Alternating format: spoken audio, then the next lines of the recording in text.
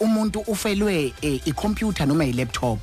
angithi manje ifini izinto zakhe lapha kade kodwa manje sifike kuthina ama technicians you understand kumele siyilungise yena engakhonanga ukuthi akhiphe lezi zinto lezi ezimfihlo asuke eyishuthiwe wayifaka la ngaphakathi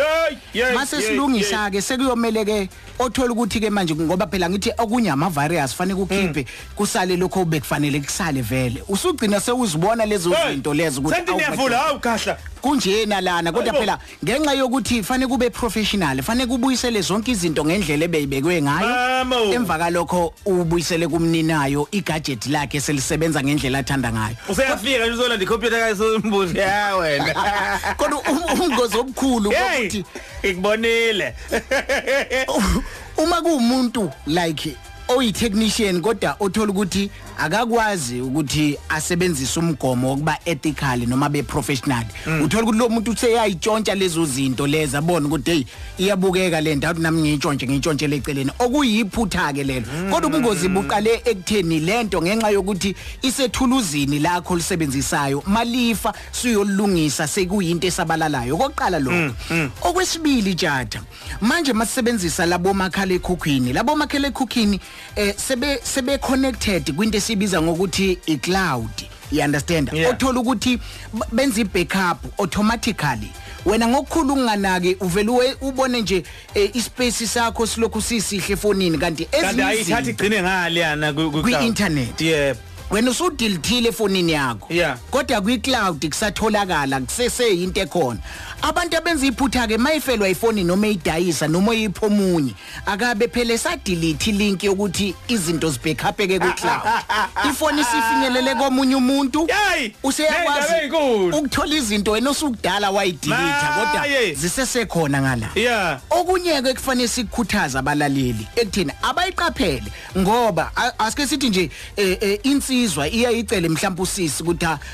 awungishuthele nje iqatheli noboya ungithumelele yabo uthola ukuthi into ayicelayo leyo kuumngozi lobo ngoba awazi uzoxabana nini nalensizwa kodwa ephethe izinto zakho eziprivate enizothi masenixabene bese iyayisabelelisa yenye inkinga noma irisk osukuyifaka kuyona leyo you understand whether uthwebulele omunye umuntu noma uzithwebula wena you understand isizathu siphi sokuthi ngizithwebuleke angeke ngizibuza ukuthi isiphi isizathu sokuthi ngizithwebule ngoba angeke ngiqophe kwi DVD lento ngiyomnika umuntu esandleni izohamba ngeinternet kwi-internet wonke umuntu uyakwazi kuyi-accessa leyo information you understand kulula lento yokuthi kuhack ifone akuhackiwe ifone as such kodwa umuntu ukwazi ukungena kwi-account yakho ye-cloud othola ukuthi ifika vele isefonini wena ongazi nanokuthi active iyasebenza you understand mawungena kwi-Google nje kwi-Gmail usuku-activate konke even i-cloud okuwukuthi information yakho ebackupiwe ekutheni noma ulahlekelwe ifone ukwazi ukuyithola from the cloud kodwa ke hlabangane kubini kanti uma ngabe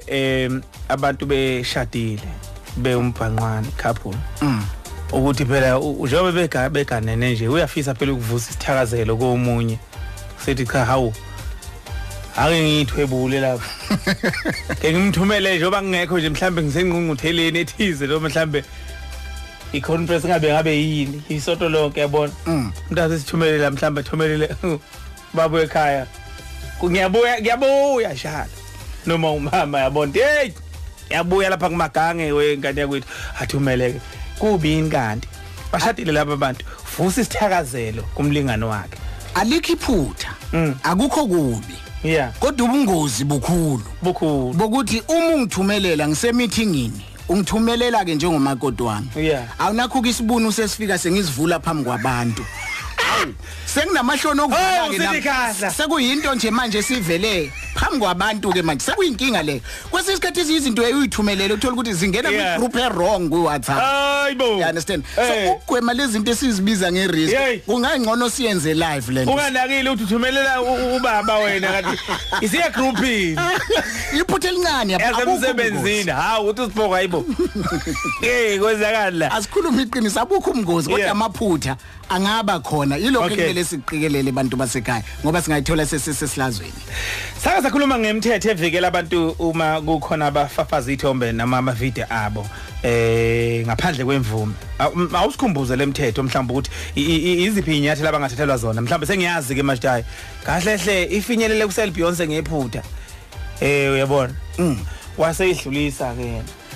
into yokuqala kumele ngigcizelele kukabili nakhona Jada kuyenze ukuthi wena oyiqophile you understand wena oyiqophile wayithumela endaweni errong mayisifika endaweni errong ilethwe wena akusikuthi mina ngangithumelela umuntu ama notes bese newa wadlulisela kwabanye lapho kuba inkinganyana ngoba manje wena wenze njani oyithumelile you understand yangena kugephutha ku social media noma yangena ku kodwa ibibisuka kuwena